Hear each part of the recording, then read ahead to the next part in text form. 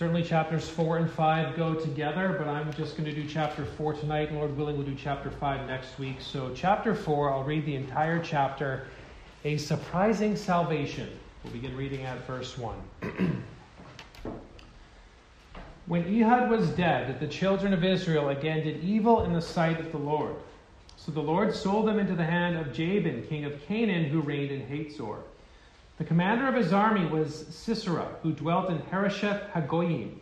And the children of Israel cried out to the Lord, for Jabin had 900 chariots of iron, and for 20 years he had harshly oppressed the children of Israel. Now Deborah, a prophetess, the wife of Lapidoth, was judging Israel at that time. And she would sit under the palm tree of Deborah between Ramah and Bethel in the mountains of Ephraim. And the children of Israel came to her for judgment. Then she sent and called for Barak, the son of Abinoam, from Kedesh in Naphtali, and said to him, Has not the Lord God of Israel commanded, Go and deploy troops at Mount Tabor? Take with you 10,000 men of the sons of Naphtali and of the sons of Zebulun. And against you I will deploy Sisera, the commander of Jabin's army, with his chariots and his multitude at the river Kishon, and I will deliver him into your hand. And Barak said to her, If you will go with me, then I will go. But if you will not go with me, I will not go. So she said, I will surely go with you. Nevertheless, there will be no glory for you in the journey you are taking. For the Lord will sell Sisera into the hand of a woman. Then Deborah arose and went with Barak to Kedesh. And Barak called Zebulun and Naphtali to Kedesh. He went up with 10,000 men under his command, and Deborah went up with him. Now Heber, the son of Heber the Kenite, of the children of Hobab, the father-in-law of Moses, had separated himself from the Kenites and pitched his tent near the terebinth tree at Anayim, which is beside Kedesh. And they reported to Sisera that Barak, the son of Abinoam, had gone up to Mount Tabor. So Sisera gathered together all his chariots, 900 chariots of iron, and all the people who were with him, from Harosheth Hagoyim to the river Kishon. Then Deborah said to Barak, Up, for this is the day in which the Lord has delivered Sisera into your hand. Has not the Lord gone out before you? So Barak went down from Mount Tabor with 10,000 men following him. And the Lord routed Sisera and all his chariots and all his army with the edge of the sword before Barak. And Sisera alighted from his chariot and fled away on foot. But Barak pursued the chariots and the army as far as Harosheth Hagoyim. And all the army of Sisera fell by the edge of the sword. Not a man was left. However, Sisera had fled away on foot to the tent of Jael, the wife of Heber the Kenite. For there was peace between Jabin, king of Hatzor, and the house of Heber the Kenite. And Jael went out to meet Sisera and said to him, Turn aside, my lord, turn aside to me. Do not fear. And when he had turned aside with her into the tent, she covered him with a blanket. Then he said to her, Please give me a little water to drink, for I am thirsty. So she opened a jug of milk, gave him a drink, and covered him. And he said to her, Stand at the door of the tent, and if any man comes and inquires of you and says, Is there any man here? You shall say, No. Then Jael, Heber's wife, took a tent peg and took a hammer in her hand, and went softly to him and drove the peg into his temple, and it went down into the ground. For he was fast asleep and weary, so he died. Then as Barak pursued Sisera, Jael came out to meet him and said to him, Come, I will show you the man whom you seek. And when he went into her tent, there lay Sisera, dead with the peg in his temple. So on that day God subdued Jabin, king of Canaan, in the presence of the children of Israel. And the hand of the children of Israel grew stronger and stronger against Jabin, king of Canaan, until they had destroyed Jabin, king of Canaan. Amen. Well, in the book of Judges, Yahweh uses many different types of people to bring his salvation. But he also uses different weapons, and he does so to demonstrate that he is the one who brings about this salvation. We saw the dagger from the Benjamite Ehud. We saw the ox goad from possibly the Canaanite Shamgar. And today we see the hammer that comes from Jael, the Kenite. We see that God is bringing his so great salvation for this people, and he does so in a surprising and once again mysterious way. And the reason he does this is to remind the people of God, to remind Israel, and to remind us that salvation comes from the Lord. Remember, that's the main point of the book of Judges. Certainly it's all about the Canaanization of Israel, the decline of Israel as Israel becomes more and more like the nations around them. But that's juxtaposed, that's coupled with Yahweh's salvation for such an undeserving people. And remember, Israel was in that covenant with Yahweh based upon what we see in the book of Deuteronomy, that Mosaic covenant, a covenant of works concerning life in the land. Joshua was that positive entrance. Judges is a very negative portrayal of that life in the land. Yet nonetheless, we see that Yahweh is good, Yahweh is kind, and Yahweh does bring about a great salvation, but he does so in a surprising way. And when he does so in this surprising way, it is a bit of an indictment against Israel. It's a bit of a challenge against the people of Israel, and certainly we'll see that as we go through. Now, just a reminder, we're in the main section of the book of Judges. We see these cycles: sod, sin, oppression, deliverance. We see that Israel engages in wickedness. They are oppressed. They cry out in pain, and God is kind to deliver them. And he raises up deliverers for them to bring about that salvation. So the main body is chapter 3 to chapter 16. Last time we saw the introduction, or I guess the specific men that we start with. We saw the model judge, Othniel. We saw the mire with Ehud. And then we saw the mystery with this one named Shamgar and his ox goad. And tonight, again, we see the surprising salvation that comes by way of the judge Barak. And the problem that we see in chapter 4 is the problem of incompetent leaders when it comes to the things of God. I'm not talking about Deborah, and I'm not talking about Barak. I'm talking about the priesthood. Even though the priesthood is not mentioned here, there's a subtle reference to them. There's a subtle reference to their laziness, as the people of God have to go up to Deborah and to talk to her and inquire with her about what the Lord has for them. Remember, the priesthood was supposed to teach the people. The priesthood was supposed to be the voice of the Lord to the people at this time, yet Israel keeps degenerating into sin. Yes, there was no king in Israel. Yes, the people did evil in the sight of the Lord, but the priesthood was to keep people in check. The priesthood was to remind the people and teach the people concerning the things of God. And so as the Canaanization continues, the priesthood is nowhere to be found. And yet Yahweh is still pleased to bring about salvation for a wretched people who are really not seeking him, and even the people are not using the means in which to seek him, and the leaders are not providing any guidance in any sort of way. So the Lord raises up men, raises up people to bring about that salvation. And so in Judges 4, the Lord brings a smashing yet surprising salvation. That's what Davis calls this section, the Lord's smashing salvation. It is a smashing salvation, but it is also a surprising salvation to show forth that it is Yahweh who is the one who does bring salvation for his people. So we'll look at this surprising salvation, this smashing salvation, under two headings this evening. First of all, we'll see a surprising speaker in verses 1 through 11. Then we'll see a surprising salvation in verses 12 through 24. So a surprising speaker, verses 1 through 11. Then we will see a surprising salvation, verses 12 through 24. And as you read the book of Judges, you can never say the word of God is boring. I know we're tired, I know we're weary, but as you read the story of Deborah, read the story of Barak and Jael and Sisera, I mean, you should be thrilled with what's going on as we see God bring salvation. And so we'll first look at a surprising speaker in verses 1 through 11. And what's so surprising is that we see the voice of a woman in verses 1 through 8. But before we get to Deborah, we do see Israel's unsurprising wickedness. We've been warned, we've been told, we've seen the summary of the entire book in chapter 2. Israel's going to engage in sin. Israel's going to engage in wickedness. And so what happens? After Ehud, we saw Ehud, the Benjamite, that Navy SEAL sort of man, the one who was ambidextrous, the one who could fight with both hands. That's what it means when he was a left-handed man. It means his right hand was bound so that he had to use his left. And so he is a formidable foe and a formidable warrior. And he guts Eglon bringing salvation for the people of God. And so he brings rest. He brings rest for 80 years. People seem to be doing okay. There seems to be some restraint. But after Ehud dies, all restraint is broken. Verse 1. When Ehud was dead, the children of Israel again did evil in the sight of the Lord. The restraint is lifted. The true character is revealed.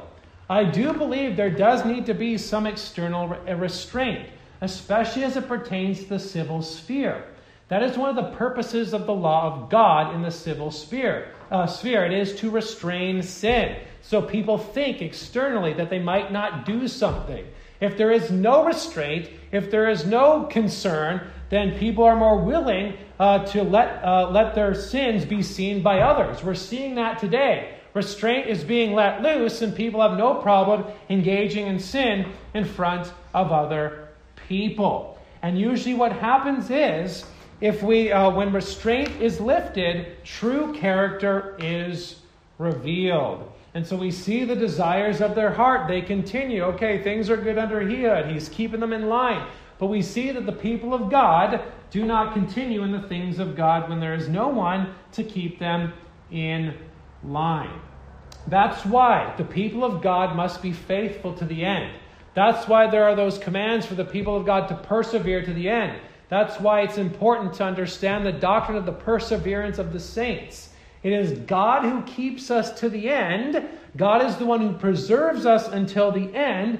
But we must recognize that genuine faith, as Davis says, is demonstrated in a consistent life.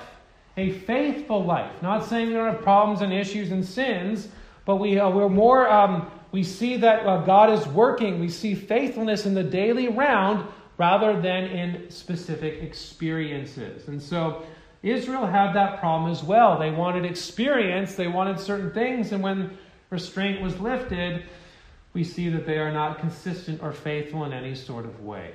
So they continue in their sin. They continue in their evil, and Yahweh once again punishes them. And we see that in verses 2 and 3. He delivers them, he sells them into the hand of Jabin, king of Canaan, who reigned in Hazor. And the commander of his army was Sisera, who dwelt in Harosheth Hagoyim. And the children of Israel cried out to the Lord, for Jabin had 900 chariots of iron, and for 20 years he had harshly oppressed the children of Israel. So Jabin is formidable, Sisera is formidable, but he is also harsh. The people continue to do wickedness, and yet Yahweh delivers them, and yet the people just do wickedness again, and so Yahweh delivers them to a harsher reality. And again, it's 20 years. It is a long time. We must appreciate the sorrow that they are going through. We must appreciate and understand that they're going through great pain. Yes, of their own doing, but it makes the killing of Sisera by Jael all the more understandable. There is an enemy of the Lord, this one Sisera, who is a formidable foe, who is a wicked man, who is a wicked tyrant, who is a wicked oppressor. And yes, he is used as an instrument to judge the people of God, but yet God still brings down those arrogant tyrants as well. But for now, Jabin oppresses. He's formidable. He's got his chariots. He's got, the modern technology of that time to be able to use. He's got, formidable tools for warfare. So he is a formidable sort of foe. And what's interesting and important to note as well, location is important. We seem to be moving from location to location. Othniel is of the tribe of Judah. Ehud is of the tribe of Benjamin. Now we're moving into the north. Benjamin, Judah in the south. Now we're moving into the north. Near Ephraim, Naphtali, and Zebulun. We're now in the northern part of Israel. Hazor is in the northern part of Israel. So we see issues abound in differing parts of the nation of Israel. And again, at the beginning there was some unity, but as we move towards the end of the book and what's recorded at the end of the book, we see a civil war that happens. But we do see different issues arise. And perhaps some nation or some tribes receive the brunt of that oppression. And so the north would receive the brunt of that oppression. And so they have this unsurprising wickedness. And God, unsurprisingly, according to his word, sends them and sells them into the hand of Jabin, king of Canaan. And then in verses 4 through 9, but specifically verses 4 through 7, we see Yahweh raise up a deliverer. And this is where we see that surprising mouthpiece. And this is where we see the importance of Deborah. Verse 4.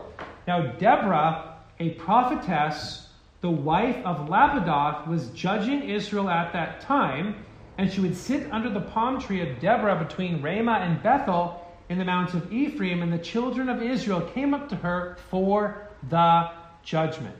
One thing it's important to point out, she is the prophetess.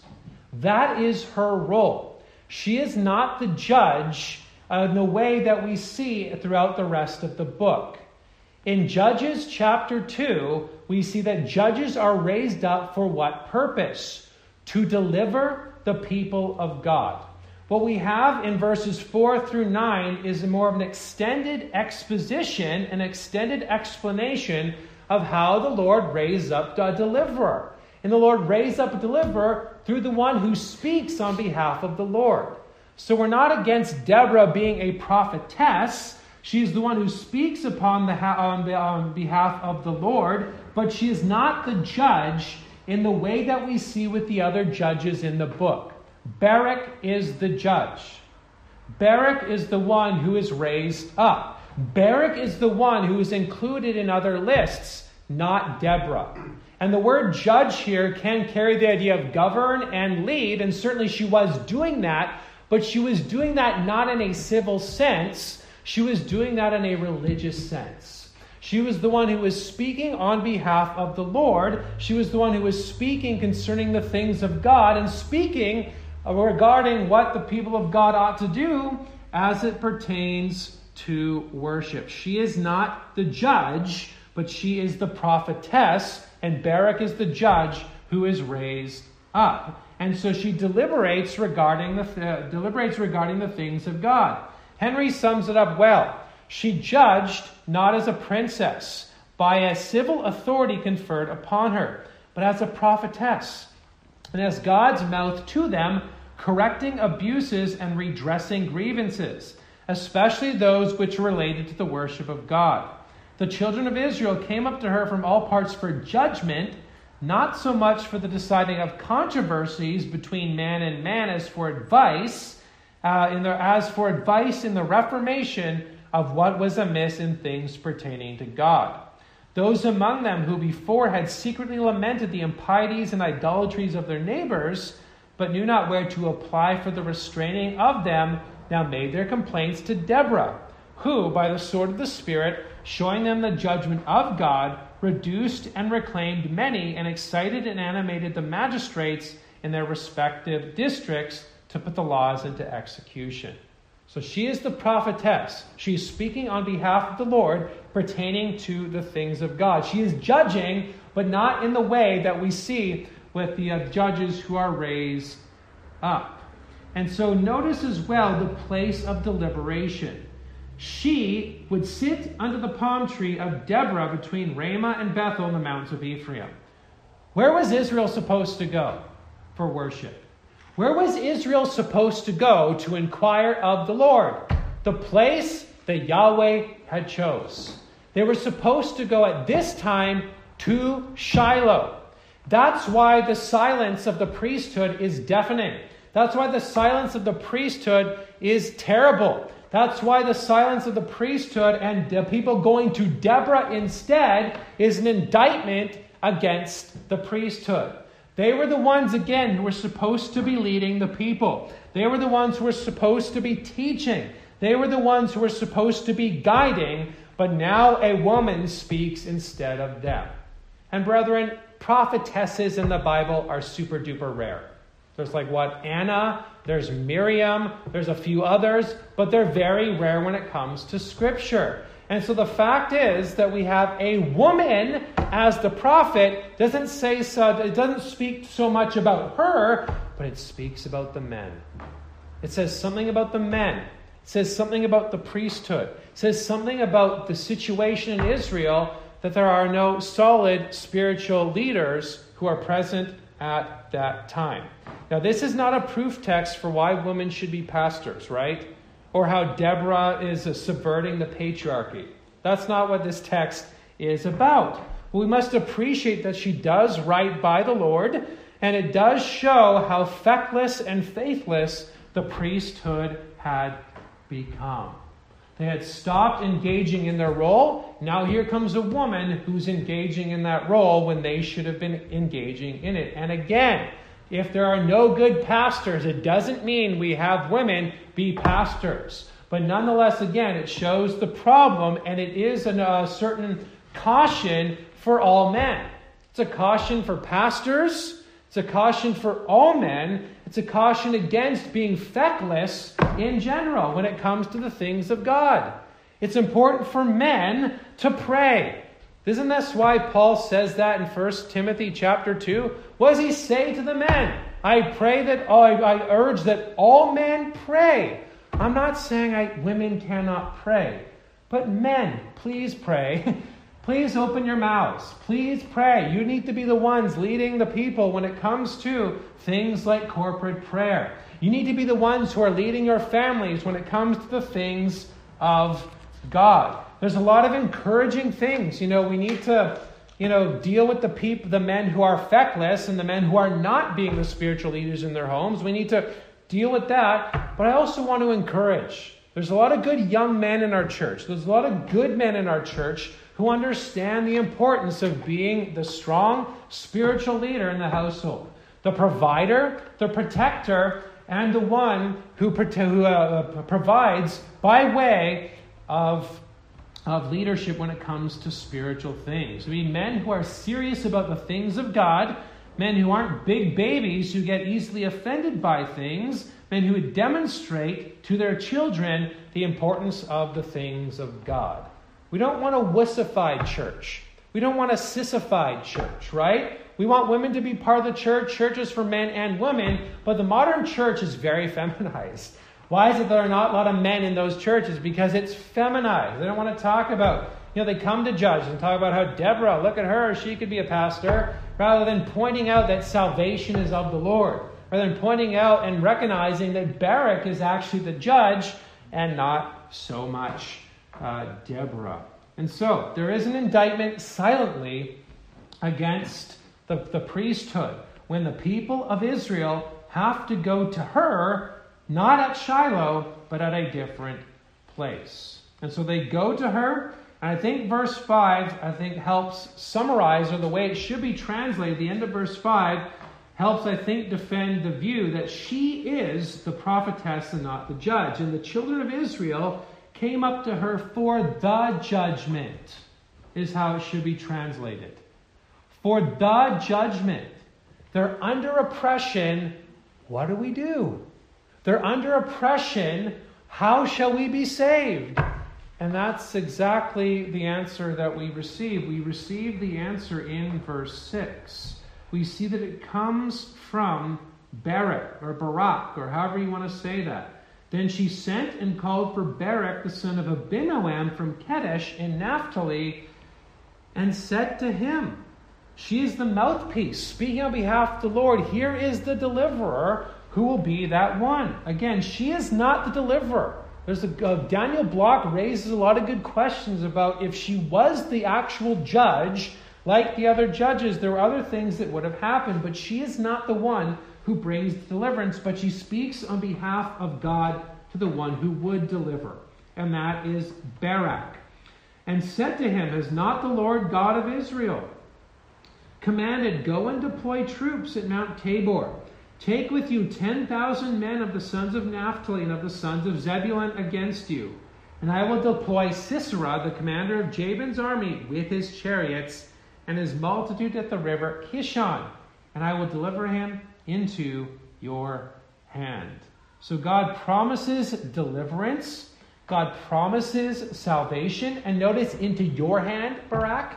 Again, pointing out that he is the one who brings deliverance. Yahweh is going to do it, but he's going to deliver Sisera into your hands.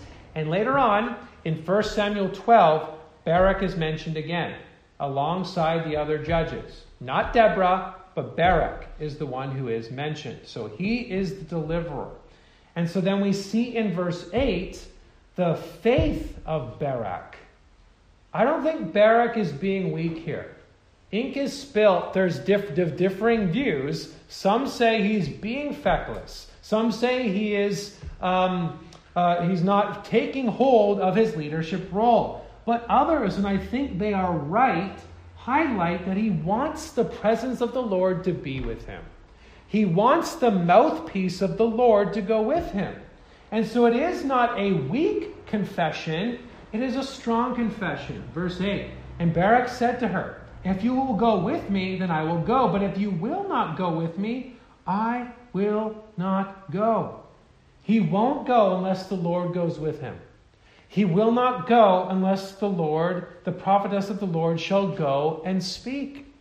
Brethren, this, I think, is a confession of faith. And what's interesting, the people who take the view that he's being feckless, and I quote, they said in the commentator, I don't know why he's in Hebrews chapter 11. Because, brethren, Barak is in Hebrews chapter 11. When we talk about the men of faith in the Old Testament, remember the writer of the Hebrews says, what can I say? Well, we don't have time, basically, to talk about Gideon and Barak and Jephthah and Samson and David and Samuel and the prophets. But Barak is mentioned there, isn't he? He is actually a man of faith. And if you read it in that way, a lot of the things he does are positive. He's actually portrayed in a very positive light. He's the deliverer. He wants the Lord to go with him. And at a time where the people of Israel are not heeding the word of God, here's one who actually wants the word of God. Here's the one who actually wants to heed what the Lord says and wants the presence of the Lord to be with him. Henry says, some make this to be the language of a weak faith. He could not take her word unless he had her with him in pawn, as it were, for performance. It seems rather to arise from a conviction of the necessity of God's presence and continual direction, a pledge in earnest of which he would reckon Deborah's presence to be, and therefore begged thus earnestly for it. If thou go not up with me, in token of God's going with me, carry me not up hence. Nothing would be a greater satisfaction to him than to have the prophetess with him, to animate the soldiers, and to be consulted as an oracle upon all occasions.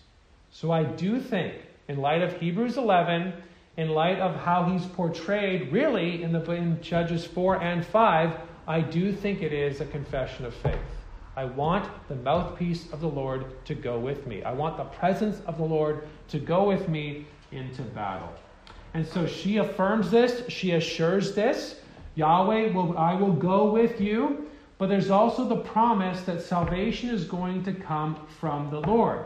Salvation, the glory, ultimately, yes, the Sisera will be delivered into the hands of Barak, but the glory shall go to another.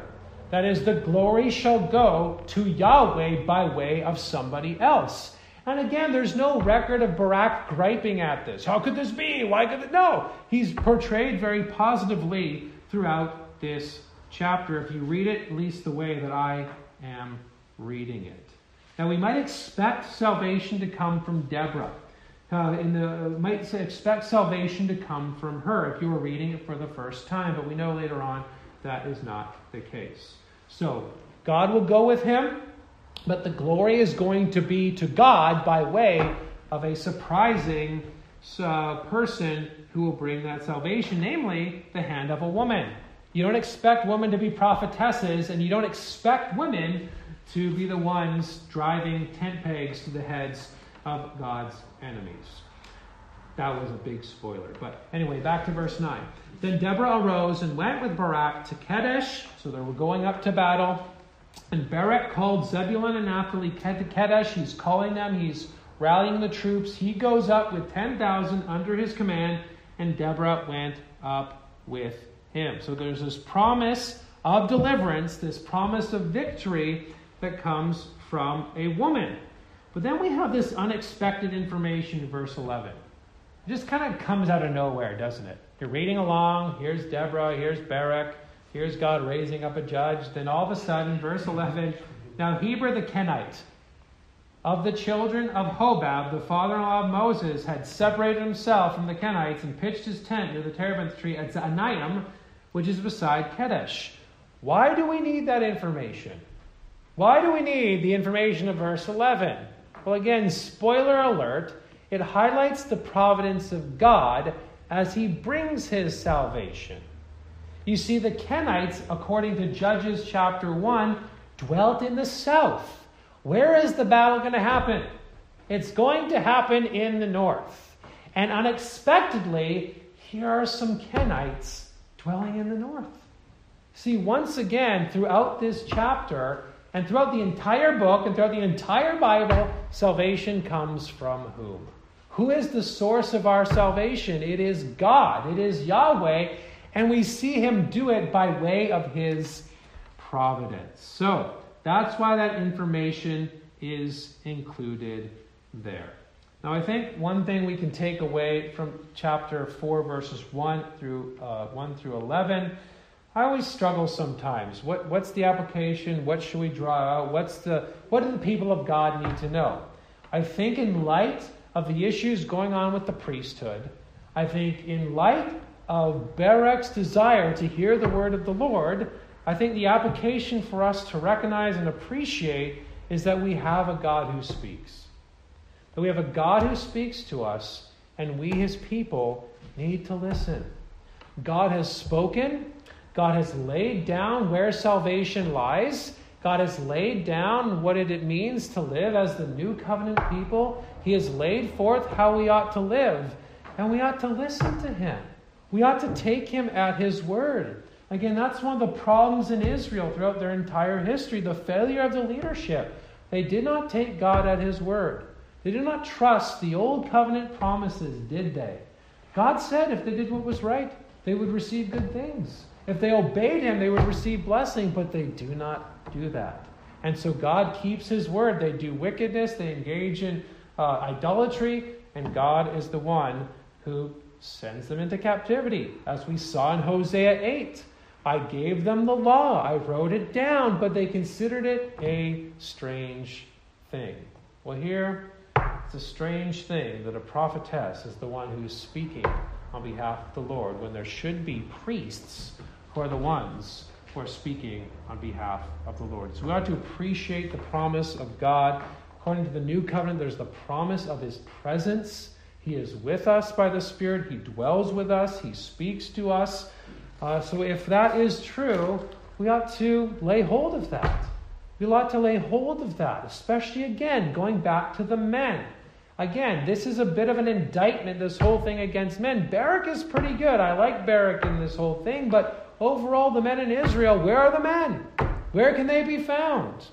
We need men who read the Word of God. We need men who love the Lord's Day and show their children what it means to gather. I'm not perplexed. It always baffles me that people don't see, why are my children not coming to church? Why don't they want to engage in the things of God? Yes, God saves them. But how did you model it? How did you model the things of God throughout your life? Did they see you pray? Did they see you read your Bible? Did they see that you thought church was important, so you schlepped them all to church every Lord's Day? Or were other things take priority?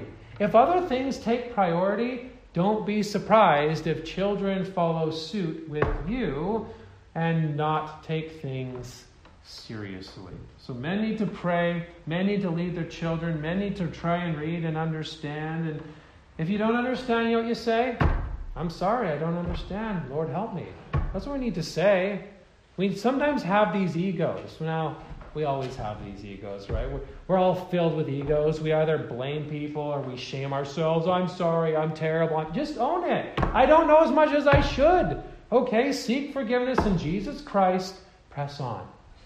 Seek forgiveness in Jesus Christ and press on. We ought to set our egos aside and take God at his word, because he does speak. He is with us, and he'll give us the strength that we need. And so that is a surprising speaker, verses 1 through 11. Let's then look at a surprising salvation, verses 12 through 24. So we do see the Lord's deliverance for Barak in verses 12 through 16. We see the occasion, verses 12 and 13. And they reported to Sisera that Barak, the son of Abinoam, had gone up to Mount Tabor. So Sisera gathered all his chariots, 900 chariots of iron, and all the people who were with him from Harosheth Hagoyim to the river Kishon. And then we see there's perhaps a chiasm, that is, there's bookending, driving to a center. So the center of this section is probably verse 14. Then Deborah said to Barak, "Up, for this is the day in which the Lord has delivered Sisera into your hand."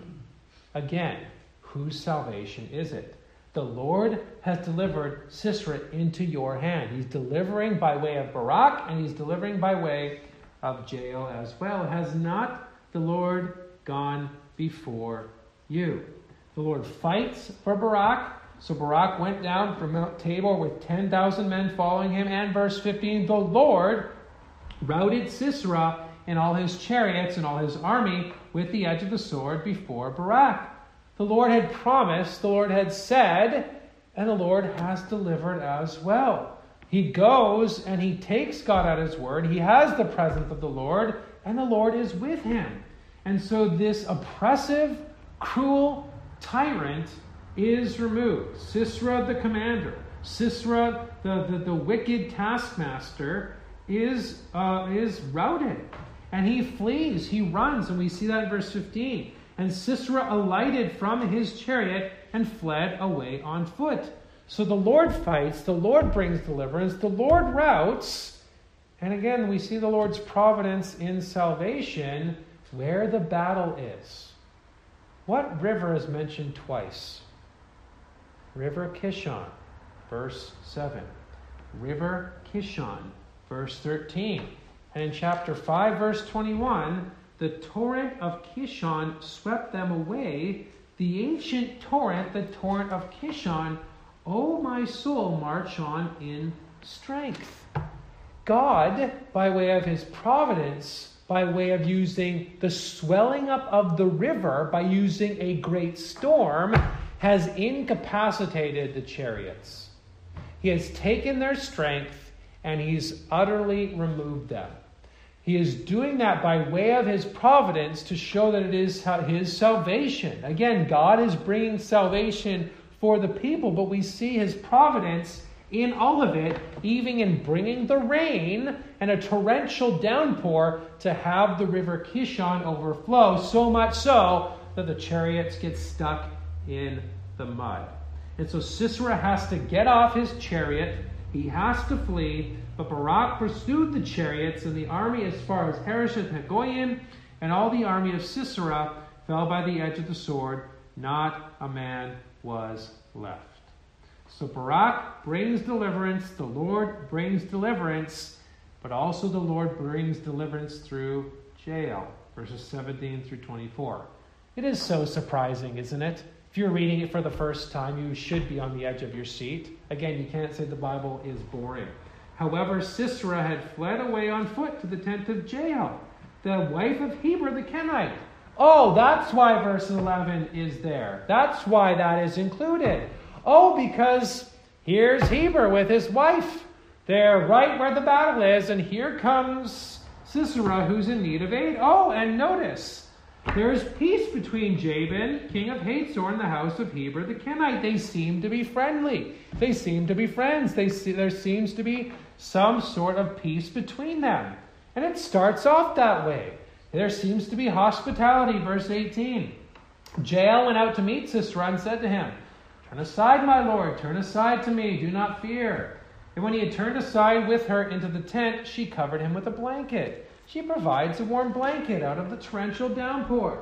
And then he said to her, "Please give me a little water to drink, for I am thirsty." But she does one better. She gives him milk, opened a jug of milk and gave him a drink, and she covered him. And then verse 20, and said to her, he says to her, "Can you provide me some protection? Stand at the door of the tent, and if any man comes and inquires of you and says, 'Is there any man here?' you shall say no." And then the surprising twist happens in verse 21. Then Jael, Heber's wife, takes a tent peg and took a hammer in her hand. I love the Lord's ways of salvation. I love the ox goads and the daggers and the jawbones. I love all those sorts of things. And we see her takes them in her hand.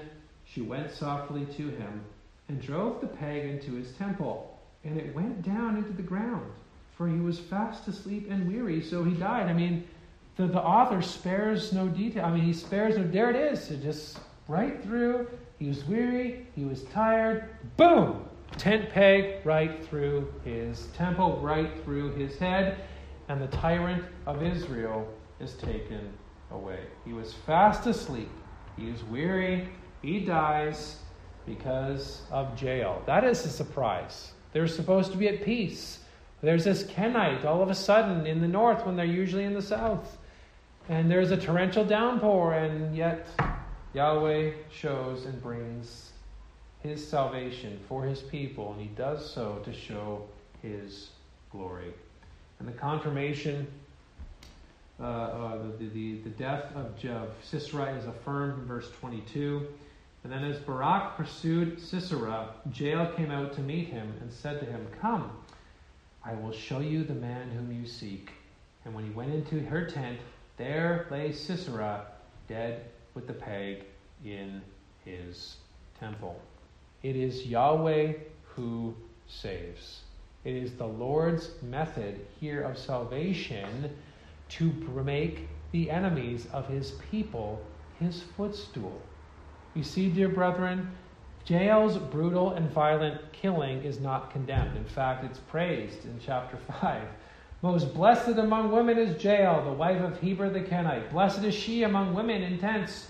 He asked for water, she gave milk. She brought out cream in a lordly bowl. She stretched her hand to the tent peg, her right hand to the workman's hammer, and she pounded Sisera. She pierced his head. She split and struck through his temple, and at her feet he sank. He fell, he lay still. At her feet he sank, he fell, and where he sank, there he fell dead. The Lord brought salvation to them. It is how he is glorified in this. It shows that he is the one to do it, because if you were engaging in warfare at that time, you never think it would be a lady with a tent peg and a hammer to deliver God's people. And again, she is not condemned for what she does. We must remember as well, there are things recounted in Scripture and things recommended in Scripture. I don't think you go grab a tent peg and a hammer and drive it through your enemy's head. That's not what we do. However, nonetheless, it highlights God's great salvation. There are things recounted and things recommended. And what is recounted here is the salvation that Yahweh brings. Yahweh is not some soft old man in the sky. That's how people paint God today, right? Some soft old man. All the pictures of Jesus, which violate the second commandment, all make him soft and prissy looking, do they not? But that is not our Lord according to Scripture. He is the one who makes war. He is the one who judges in righteousness. He is the one who makes his enemies his footstool. Davis says, the strength of Israel is not the soft, wimpy, graven image of current Western imagination. The only real hope of God's afflicted people is in a strong Lord who in righteousness judges and makes war. And we see that in verses 23 and 24. On that day, a summary of all that has happened. God subdued Jabin, king of Canaan, in the presence of the children of Israel. And the hand of the children of Israel grew stronger and stronger against Jabin, king of Canaan, until they had destroyed Jabin, king of Canaan. God subdued. God brought that salvation. God strengthened Israel, and he did so to show that it is the salvation he brings. And so, what is the response to God's so great salvation? Praise. And that's what we'll see next week in Judges. I was going to say Deborah chapter 5, Judges chapter 5. But again, the whole point of this section, the whole point of the book, and the thing we take away is it is God who saves. Brethren, never forget that.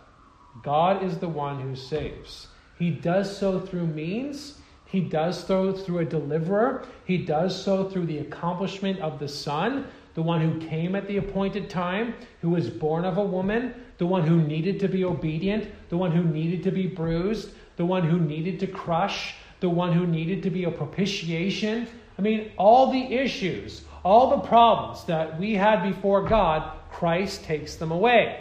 Think about all that Christ does upon the cross. We have sins, they are expiated. There is God's wrath, he is propitiated. We have enmity with God, we are reconciled to God. All the language that we see in Scripture, it's what God does for us. We were in slavery to sin, we are now redeemed. It's what Jesus does for us. What we have in Jesus, and even the salvation found in Jesus, was surprising.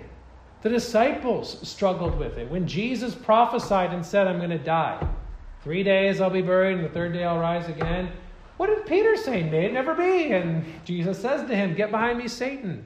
People struggle with that. People struggle with a champion who dies. I mean, it is a stumbling block to the Jews and foolishness to the Gentiles, yet it shows that it is God who saves. Even the one crucified on a Roman implement of torture, it's how God brings salvation for people. It is mysterious, and it is surprising, and it shows that he is the one who brings it. But also as we think of God's salvation as he applies it. Christ is accomplished, and the Spirit applies it. The Spirit applies it to our hearts and lives. And what God does in the order of salvation, it doctrinally remains the same for all of us, right? We've been given a new heart. We've been given the gifts of repentance and faith. And as we believe, we are justified and adopted and being sanctified, and we are persevering and will be glorified. That is all true. But the way in which God does that by way of providence differs, doesn't it? And it is so very unexpected. And when we consider our former ways, how surprising is it that God saved wretched people and gives us salvation? Think of Paul, while he still breathed threats. Think of the Ethiopian eunuch who was excluded according to the terms of the Old Covenant. Think of Jael and her hammer, the way in which God brought that salvation. Think of you and me. We were not searching for God. We were not longing for God. We were not hoping for God. Yet God saved us. And he does so providence. A friend telling us about Christ, or inviting us to church, or perhaps just starting to read your Bible, or any other sort of means. God does so. God brings that salvation. He does so in such unexpected ways. And what the writer wants us to see is that surprising and smashing salvation. That's what Judges 4 wants to teach us, that it is Yahweh who saves, and he does so in surprising ways to show forth he brings it and not we ourselves. Let us remember that, dear brother. Let us remember Yahweh saves. Well, let us pray.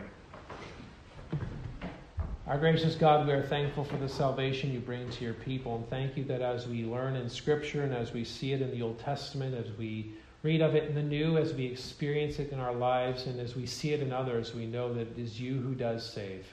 We know that we were once dead in our trespasses and sins, but you made us alive. We know that we were once alienated from you.